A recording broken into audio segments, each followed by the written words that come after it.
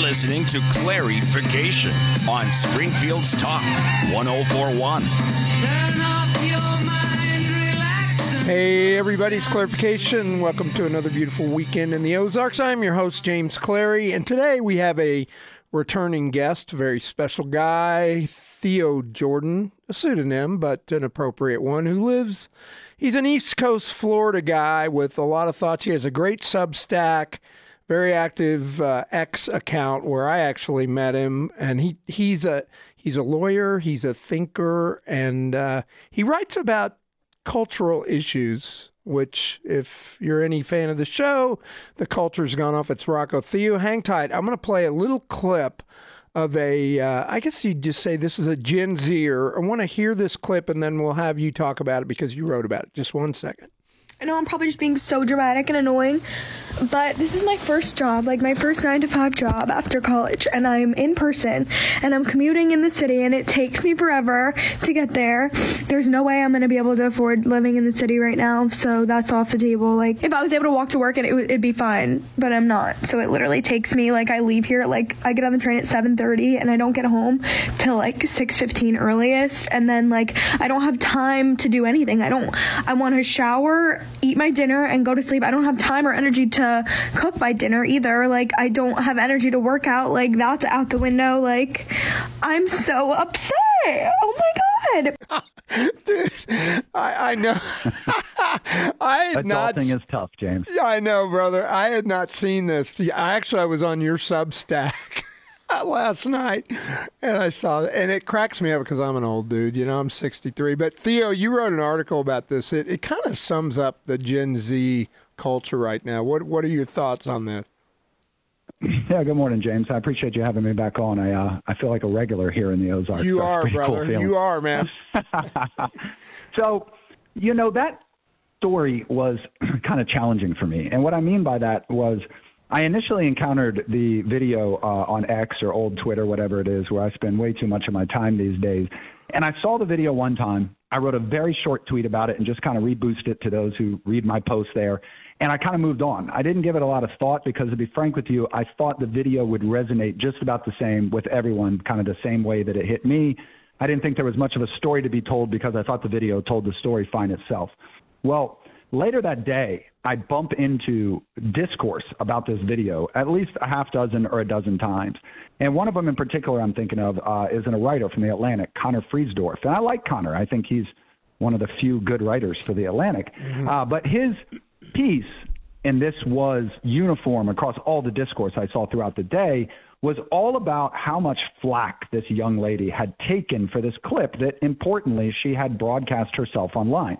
Now, to Connor's credit, it's my understanding that, like, the flames this lady got for this clip went way beyond my understanding at the time. I would later even see an NBC News article about the video and, you know, all the online big meanie trolls. So that just goes to show that it clearly did get disproportionate attention for what was a small story. But what I was struck by, James, and what ultimately led to me writing my piece, and it's on my Substack as The Curious Case of the Crying Girl, was all of the discourse. And this is why I thought it was an important cultural moment, as cheesy as that may sound to some people.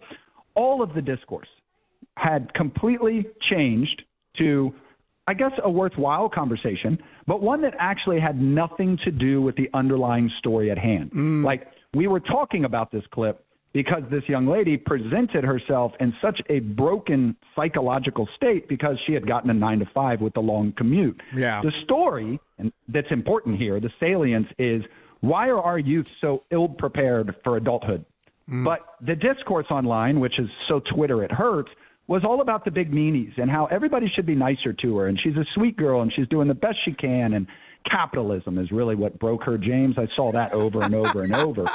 And what I think bothered me the most about it is by avoiding the actual story, by creating this meta story, which of course is all about emotions and feelings and sympathy and weaponized empathy, we're avoiding the discussion we actually need to be having. And I was quick to interject there that she's trying, right? So she's not exactly a great target for this type of ridicule because unlike a lot of our youth, she is out there trying to find a job. She took the job offer with the 90-minute commute each way. So I commend her for that. And in fact, if you see her face while she's talking, it comes across very genuine. And the most common pushback I got from my later discourse in response to this, sympathy discourse was the idea that these are natural emotions. These are understandable emotions that, any kid who's entering into the workforce is going to go through. So it's like, why are we ripping her so hard for them? And I think that's a valid point. That starts to drift us back into the sympathy lane. And I agree, these are valid emotions. These are natural emotions we all go through. Hell, I went through them when I had my first 9 to 5 with a long commute. Sure. And she's right. You don't have the same amount of time to hang out with your friends and get drunk on Wednesdays. You don't get to wake up and sleep in and play video games on Thursdays. We have these things adults called weekends. Right. And we go out on Friday nights and Saturdays and Sundays. And obviously I'm being condescending, but my point is that's the disconnect here, James. I'll say it this way. That's the cultural crisis we face. That in this individual's life, it's not just, oh man, adulting's tough, I'm going to have to work a lot. It's the world is unfair. There's no way I can do this. It's almost like in the vein of oppression, isn't it? Yeah. No, it totally is. And it's that cultural Marxism that has, inched its way into our society, primarily through the educational system, don't you think?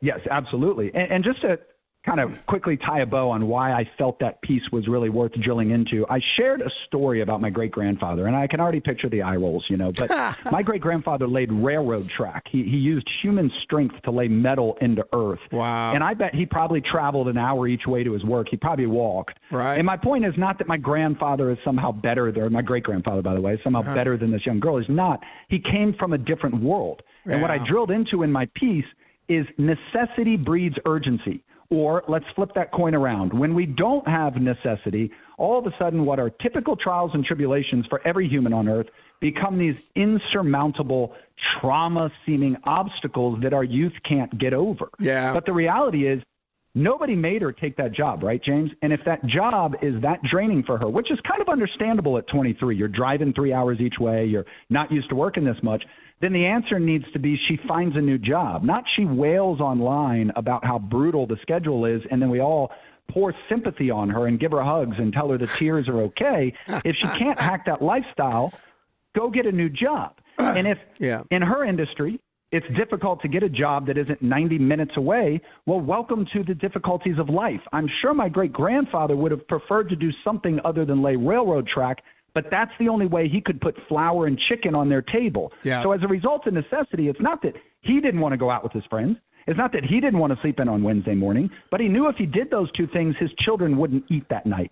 And that kind of lands us back on my favorite quote, which is the picture above my bio on Twitter. Hard times create strong men. Strong men create good times.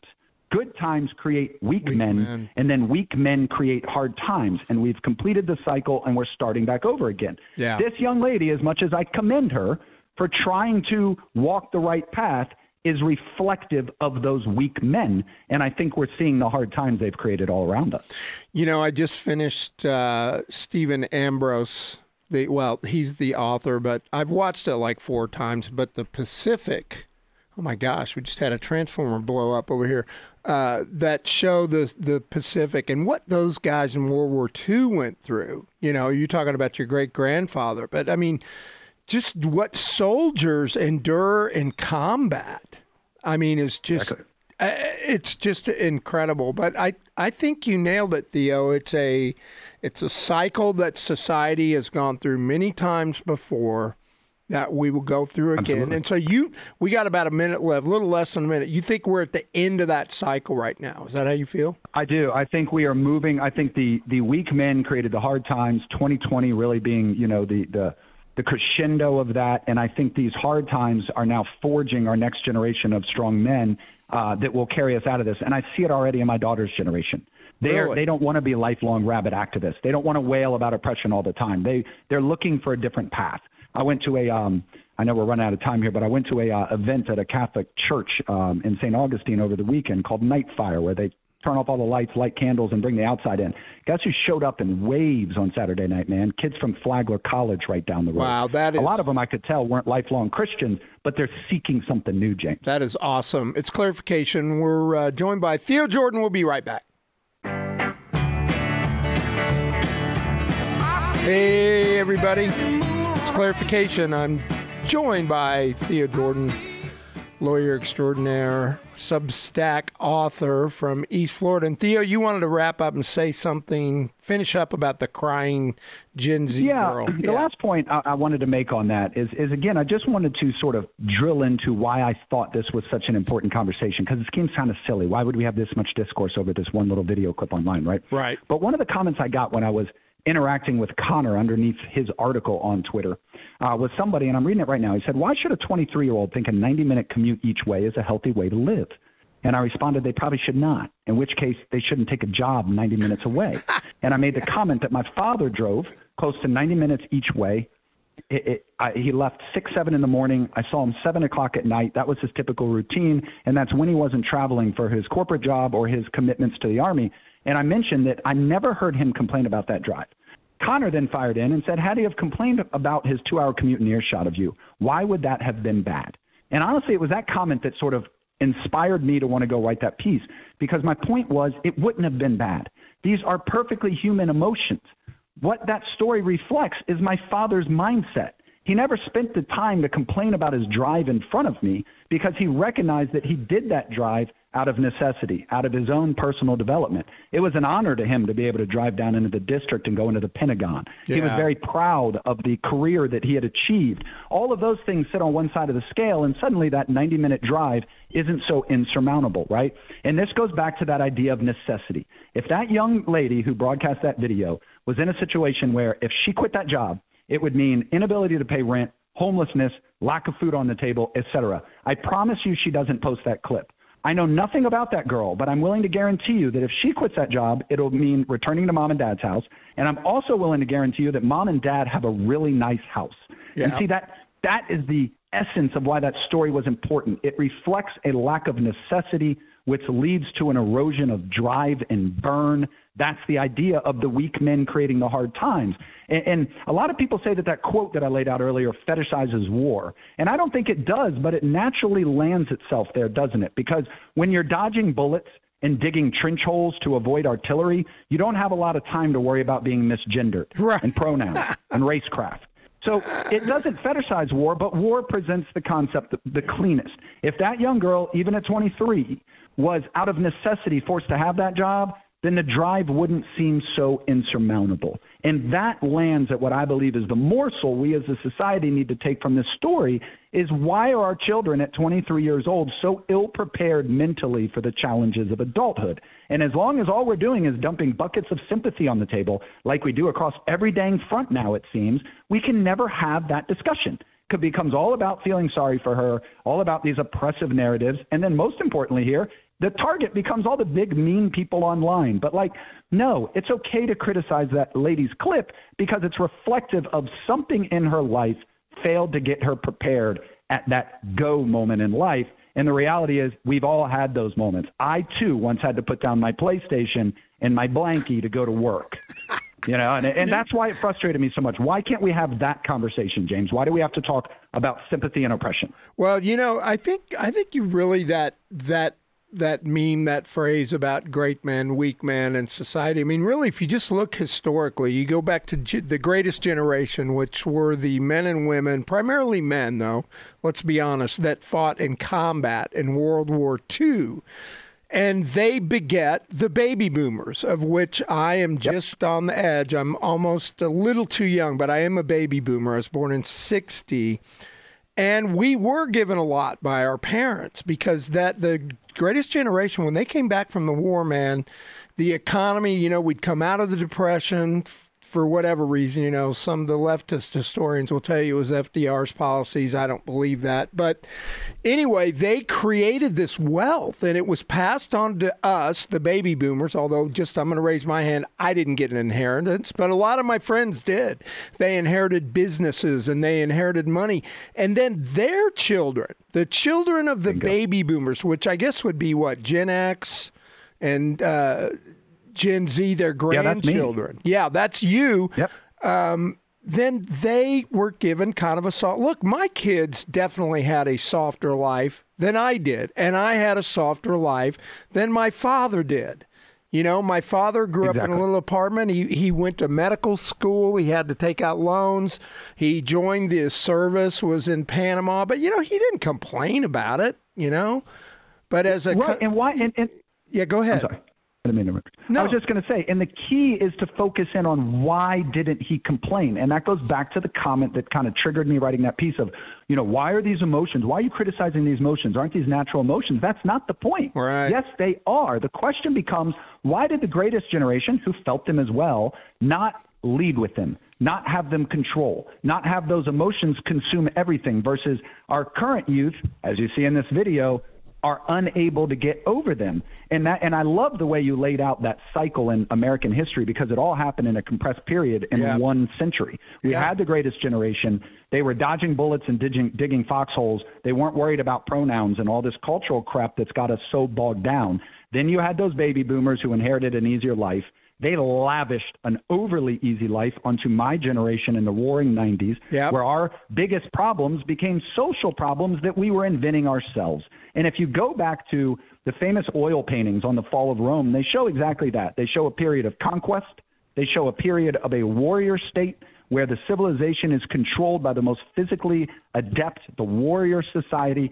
Then they show a civilized society where the managerial class starts to have the most power. You get to a point where the upper level, the upper echelon of a controlling society are no longer the big bad mamma jammas with the spears who can go win the wars.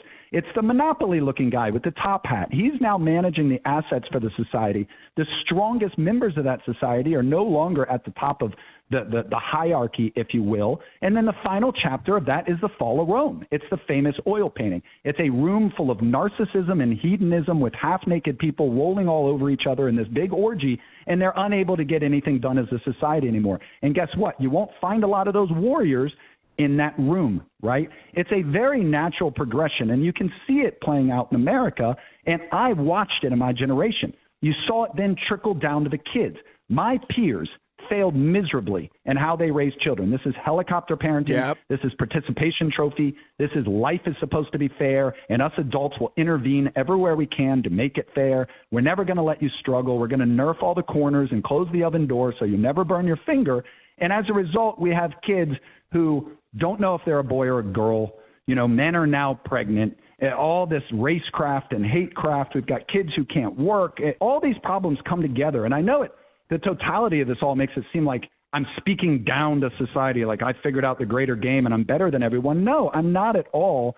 I just, for whatever reason, am able to see beyond the emotion, beyond the sympathy, to the nuts and bolts that are actually causing these problems. And this, tying back into that piece I wrote, in my opinion, comes from my father. The reason I have the mentality I have is that I modeled and adopted the mentality of my father, who did the same from his grandfather and his father before him. And I think we've got to wonder what changed, James? Why is what we're modeling and championing and role modeling down onto our youth? Why are we mimicking behaviors and cultural norms that are objectively destructive and deleterious? And why did the greatest generation not do the same? It ultimately ties back into that quote, man. It ties into necessity. Necessity is the burn that forges us as human beings. And when society artificially intervenes, move all hurdles to make it so you can never burn your finger on the oven door, then you never learn anything. And if you cast that thinking out to where we are in this malaise that's really captured all of Western society, they go hand in hand. Now, is it a result of calculated decisions up high? I believe so. But you could step away from that and look at it purely as that fall of Rome cycle. Yeah. We aren't having these problems in the 1920s, man, because in the 1920s, people didn't have enough to eat. You know, there was one, I always tell people, I'll just give you one personal analogy. I was an F up when I was in college. And, you know, I majored in beer drinking and girl skirt chasing. You know, that's what I did. Attaboy. And at some point, my parents finally made the decision to cut me off. And I always tell people it was the best thing that ever happened to me. It's that necessity word that you mentioned. Once I had no outside funds flowing in, guess what? I, by necessity, had to get a job and I had to work. Yep. And, you know, eventually... And if that job had an hour and a half drive, it probably wouldn't have overwhelmed you, James, because that was your ticket. And you didn't have another one. And, to show that I'm not trying to be some white knight here, I mentioned in that own piece that I've struggled with this. I did not come from a world of necessity. I came from a world where my mother and father provided a safety net to me that if I fell completely flat on my face, I wasn't going to end up at a homeless shelter. Right. I wore Air Jordans when I was in 8th grade. Those shoes cost a lot of money for an 11-year-old, right? And I mentioned in there that I felt that. I felt that whittling process of my own natural burn because the necessity drives the hunger, man. And there's no doubt that I even lacked some of the hunger of my own father because I wasn't driven by the same necessity that he was. So I guess the million-dollar question becomes, how do we reverse it? I don't know. That's the key. We can't allow this cycle to keep spinning. Well, and we can't be, so hard on the girl. Really, what was the situation or the cultural push that caused her to feel this way? Why wasn't she better prepared? Why didn't somebody tell her, look, this is what it's going to be like? Or maybe even make her experience some of that before she got out of college? That's the key. See, you hit it right on the head. I'm willing to bet that young lady at 23 years old has never had to face adversity like this. And when I say adversity, I mean the now demand that she shelf her own personal, let's call them selfish interests, who she wants to hang out with, what she wants to do today for the responsibilities of adulthood. The videos scream that this was brand new to her. It was her first splash in the pool. And so, again, it's a hard thing to criticize because I commend her for jumping in the pool. Yeah, definitely. She plunged into adulthood. Good for you, ma'am. But somebody in your past failed you miserably because they did not have you prepared for the fact that, yes, once you took a 9-to-5 with a job, your weeks were going to be short, full of work, and you'd only have the weekends to hang out. That shouldn't have been a traumatic experience for her, James, but it was, and that's because somebody failed to prepare for it. Absolutely. It's Clarification. We'll be right back. It's Florida time. Hey, everybody. It's Clarification. I'm your host, James Clary. That's Florida Time by Bob Seger because we have Florida man Theo Jordan on the phone. Theo, I don't know, it's kind of a weird start, but Sarah picked some music, Theo. So. I'd never heard that song before, but it was recommended. I like the way it picked up. Yeah, it's good. Got the blood pounding. There you go.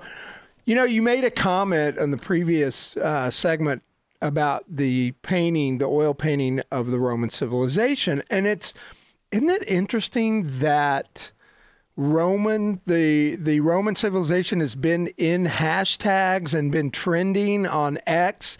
And I think it's this, I don't know, I want to get your opinion on it, but I think it's this backward look that, young people have to past. And I think it's great that they look at history. One thing that always jumps out at me as being a restaurateur and a former chef was that one of the leading factors in the fall of the Roman civilization is that they had elevated chefs, cooks, to celebrity status. This happened in Rome. In the Roman Empire, that chefs became celebrities, and they said this was one of the precursors to the fall. And I totally get bread it. And circuses. Yes, chefs and bread and circuses. I'm just a cook, man. The whole celebrity chef thing is just another indicator that our society's on decline. But anyway, give me some more thoughts on the comparisons between what did happen in the fall of Rome and why. I don't know. Do you have any understanding as to why that's been trending? Roman civilization. Yeah, I'm not a scholar of that history period, but it's one that's long fascinated me. But I think it's really interesting how you cast that. The rise of chefs, right? Mm-hmm. Step away from chefs and think about celebrity culture and then cast that into our current time. Prior to maybe the last year or two, where I think we are going through some seismic changes in American culture, ones that aren't spoken about on our mainstream airwaves, so they're tough to get a sense of. But prior to the last couple of years where the world kind of turned upside down and this public burst out of all this craziness occurred, we had gotten to a point where the almost saints of our society had become celebrities, right? Yep. It's Alyssa Milano posting about, I don't think, we should tell sons anymore that they should take care of their mom when the husband goes out of town. It's so condescending. It implies that us women can't take care of themselves. And yet millions of our people are listening to that like, praise be Alyssa, and listening to that. And the reality is, who are you taking your advice from, man? You really want to take life guidance from Ariana Grande? Yeah. So LeBron James. LeBron James, sure. Sports stars, musicians, Hollywood. These are some of the most morally corrupt and bankrupt sects or segments of our society, and yet they became almost gods in an increasingly atheistic society or American culture, right? And I don't think you can separate those two things. So going back in time all the way to the Roman Empire, you're seeing that same cycle, because the cycle, the picture on my bio, is something that has repeated across human civilization time and time again. Yeah. And I think it tells us something important about the way of man and the deleterious impact of the state trying to come in and get rid of all the ways of man in these utopic pursuits of progress, right? And inclusivity and all this stuff. It's like we normalize the fringes and villainize the middle, and the end result of that will never work. And when you mentioned people talking about the Roman civilization a lot, as you may know, there was a poll that went around Twitter a couple weeks ago, and it was like, if you're male, how often do you think about the Roman civilization? You think about it more than once a day. And so many lines in there were wives who had gone up to their husbands like, hey, do you think about the Roman civilization every day? And they'd be like, yeah, multiple times. And they meant it, dead serious. And there was a lot of jaw drop vibes of like, why are so many men thinking about the Roman civilization multiple times? But I think it's because it is an innate awareness that we are repeating a lot of the same things. That's that term bread and circuses is very salient to our current time. And for anybody who that term doesn't register, it's a phrase that describes the final stage of the fall of Rome. This is where that cycle presents the clearest, is the Roman Empire. And in that final stage, the state was focused on bread and circuses. We wanted to feed the people so they wouldn't starve, and then we wanted to entertain them. That's right. We entertained them because it kept them from studying and analyzing how the whole damn civilization was deteriorating before their eyes.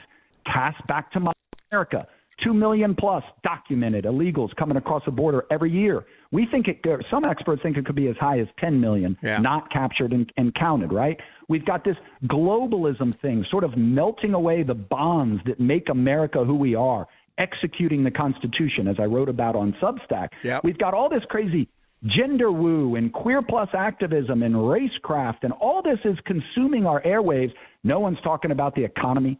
No one's talking about the fact that BRICS has now passed the G7 in gross domestic product. Nobody's talking about China becoming the biggest trade partner above the U.S. by a long mile across the globe, the relationship between Putin and Xi, the things that actually matter, right? Instead, we're talking about genderqueer in kindergarten classrooms, bread and circuses, man. There was another guy, I don't know who it is, some sort of scholar, but he wrote a theory that I described earlier, so I'll stay very short on this, but it's that idea of the maintenance and the control of the resources. In that hunter-gatherer society, it is inherently your strongest specimens who dominate because they're out hunting. Right. As you progress as a civilization and you get the monopoly top hat guy managing the resources for everybody, it starts to erode.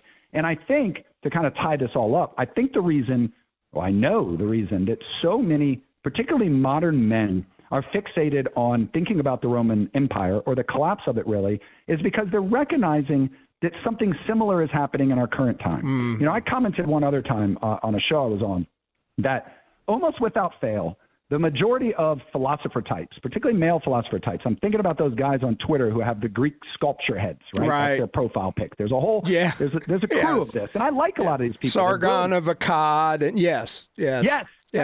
And dude, like 80% plus of them ultimately end up crashing down on, we need to return to being hunter-gatherers.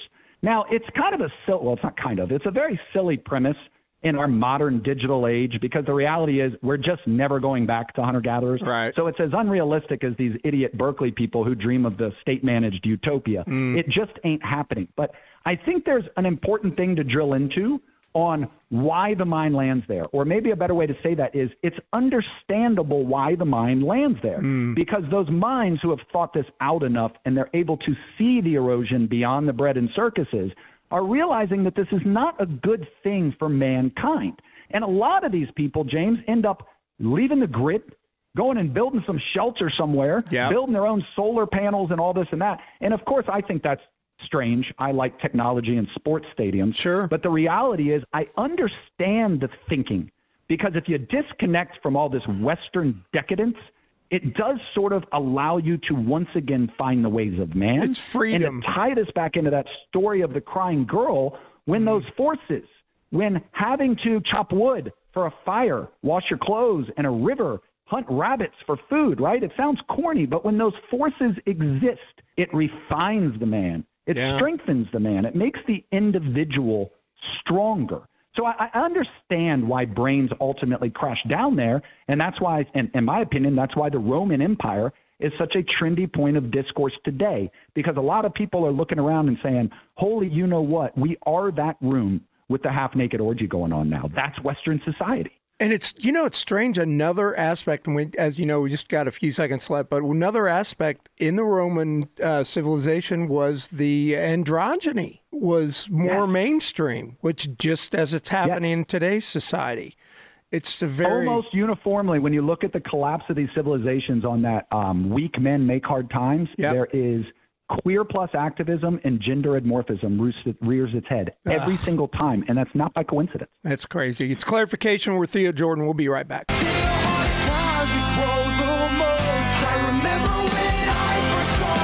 Hey, everybody. It's Clarification. I'm your host, James Clary. Welcome back. By the way, I wanted to mention you can find all of our shows at ksgf.com. Go to the podcast icon and click on Clarification, and you can find this show and any past shows. Theo, you had something you wanted to talk about, and I find it fascinating. I know our audience will. Just riff on it a little bit, man. I appreciate it, sir. One of the topics that I have spent the most time on in about the last year, let me phrase this the right way, has been a casting of our current societal quagmire into a chessboard where on one side of that chessboard stands the tenets of this new leftist scripture, be it the queer ideology, the gender ideology, the racecraft, the hatecraft, the anti-capitalism, utopia by the state. There is this one force standing on the left side of the chessboard. And if you cast it into a chessboard, who's standing on the other side? Standing on the other side in a majority Christian nation is a set of ideology, because they both are. There is not a right or wrong. They're just different doctrines for different people. But it is a doctrine or a set of ideology, worldviews, mindsets are embodied by the tenets of Christianity. And that's because America is a majority Christian nation. And that phrase really makes some people bristle. And I chuckle at that because facts are facts, right? And facts don't care too much about your feelings. America is a majority Christian populace. And I don't mean take America, slice out the religious, and of the religious people, the majority are Christian. No, of our entire population as one pizza, Christians are a majority slice. If you add Jewish, if you add Islam, if you add other religions in, there isn't a very large slice left of atheists in American society. Correct. And I'm going somewhere with this, and in fact, these thoughts are embodied in a piece I wrote on theojordan.substack.com called Scripture from an Atheist. And it's got a picture of the progress flag, the flag that I just can't stand, leftist cultural takeover flag, I call it, in front of a very famous cathedral. Right. And I talk about the dichotomy between the style of thinking, the worldview on one side of that chessboard, and what rests on the other. And what a lot of people don't realize when they read that piece, they think I'm proselytizing for Christianity, is I am the atheist writing that piece. I'm a lifelong non-believer. I grew up in a very heavily Christian world. I grew up in a not very religious family. And as a result, I grew up without religion, faith, spirituality, any of that in my life, and I remain so today. But I'm married to a devout Catholic. We're members of our Catholic Church, and we're raising both of our children under the faith. And a lot of people that I interact with, they can't make those two go together. It seems intellectually dishonest or inconsistent of why do you preach all these values? Why do you write these threads online talking about night fire and talking about the benefits of the tenets of Christianity if you don't believe in it yourself? Why have you never had the conversations with your own children to tell them your honest views on this? Why do you, in essence, lie to them? And I've written a lot of threads online and also in that piece that I referenced explaining exactly why. And where I ultimately land on is, why would I want to take that from them? One of the most profound moments of my life when I was a late teen, early 20, and I was a bit more of a, I don't want to say a militant atheist, but I was eager to engage that conversation with people And I'll be honest, I'll be candid. I wanted to show them why they were wrong. I wanted to disprove their own views because I felt so confident in my own. Been there. And my father sat me down. I mean, he didn't sit me down. It wasn't a shakedown. But he said to me, he said, son, for a lot of people, religion fills a hole, a void. You're very fortunate in life. You don't have a lot of the lacking or the needs that a lot of people on this rather cruel rock do. And for a lot of those people, they fill that need with religion, with spirituality, with the tenets that in essence can comprise a moral guidebook. And his final sentence to me that changed my life was, you wouldn't want to see a world where that didn't exist. And it was like a light bulb moment for me. Wow. I thought, if religion is doing good things for people's lives, why in the world would I want to reach out and destroy that? Why would I want to take that for them? And so that started me on a very different path. I've never changed my actual views. I'm a space guy, not a faith guy. But it led to me realizing I was doing wrong to society by going out and trying to strip that from people, which is how I ended up dating a devout Catholic and how I'm now raising kids under the faith. So where am I going with all this? I'm going with all of this, where I'm headed is that if you believe we are under a revolutionary moment, you don't have to believe it's Marxism, although I believe it's a flavor of that, as James Lindsay has detailed quite well. Yeah. But if you believe we are going under a revolutionary, almost sort of societal, but it's government-led, let's not fool ourselves, overthrow in America. If you wanted to revolt or revolution against America, what is the top fundamental structure you'd need to attack? The church. The church. You go back to Karl Marx's dogma. He talks about that explicitly. He says in order to achieve the utopia, the better way of man, we must replace the church with the state because those community moorings, those community foundations and organizations like the family unit, like the church, they are a bulwark against communist-based ideologies, the collective-based ideologies. They foment individual strength, community strength, and entities that strengthen society and strengthen individuals without needing the state.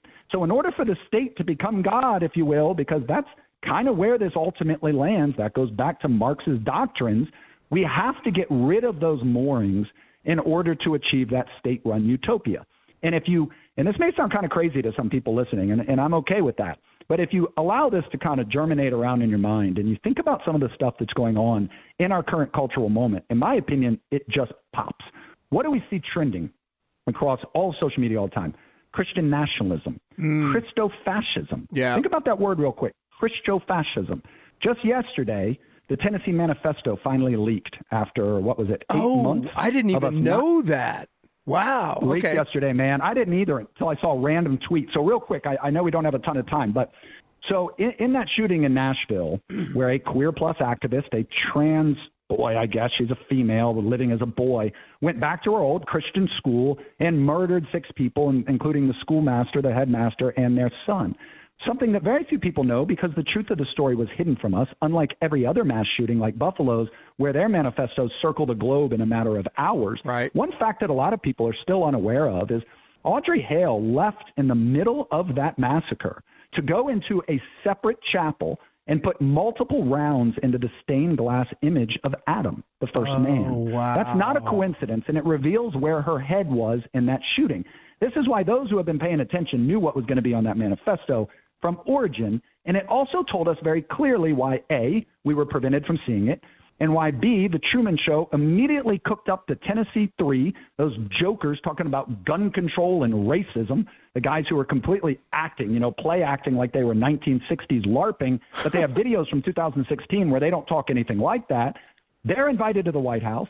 They're on Good Morning America. They're run all around America so that we'll talk about the Tennessee 3 instead of the Tennessee 6. Oh. And now that we finally saw the manifesto, which it was leaked through Steven Crowder, and it's frustrating as hell that it would take 8 months in a Steven Crowder leak for us to even see it. Really? The mayor's office, as well as Nashville police, have announced they're opening an investigation into how it got leaked. I posted last night that I think they should change the investigation on why it took 8 months in a Crowder leak for us to read it at all. Exactly, yes. Right? Yeah. So what it ultimately revealed was exactly what we thought it would reveal. She talked a lot about anti-racist dogma and white kids and those spoiled, privileged white kids. It was a whole lot of race-based fuel in there, but it also represented the very tenets of this queer plus activism.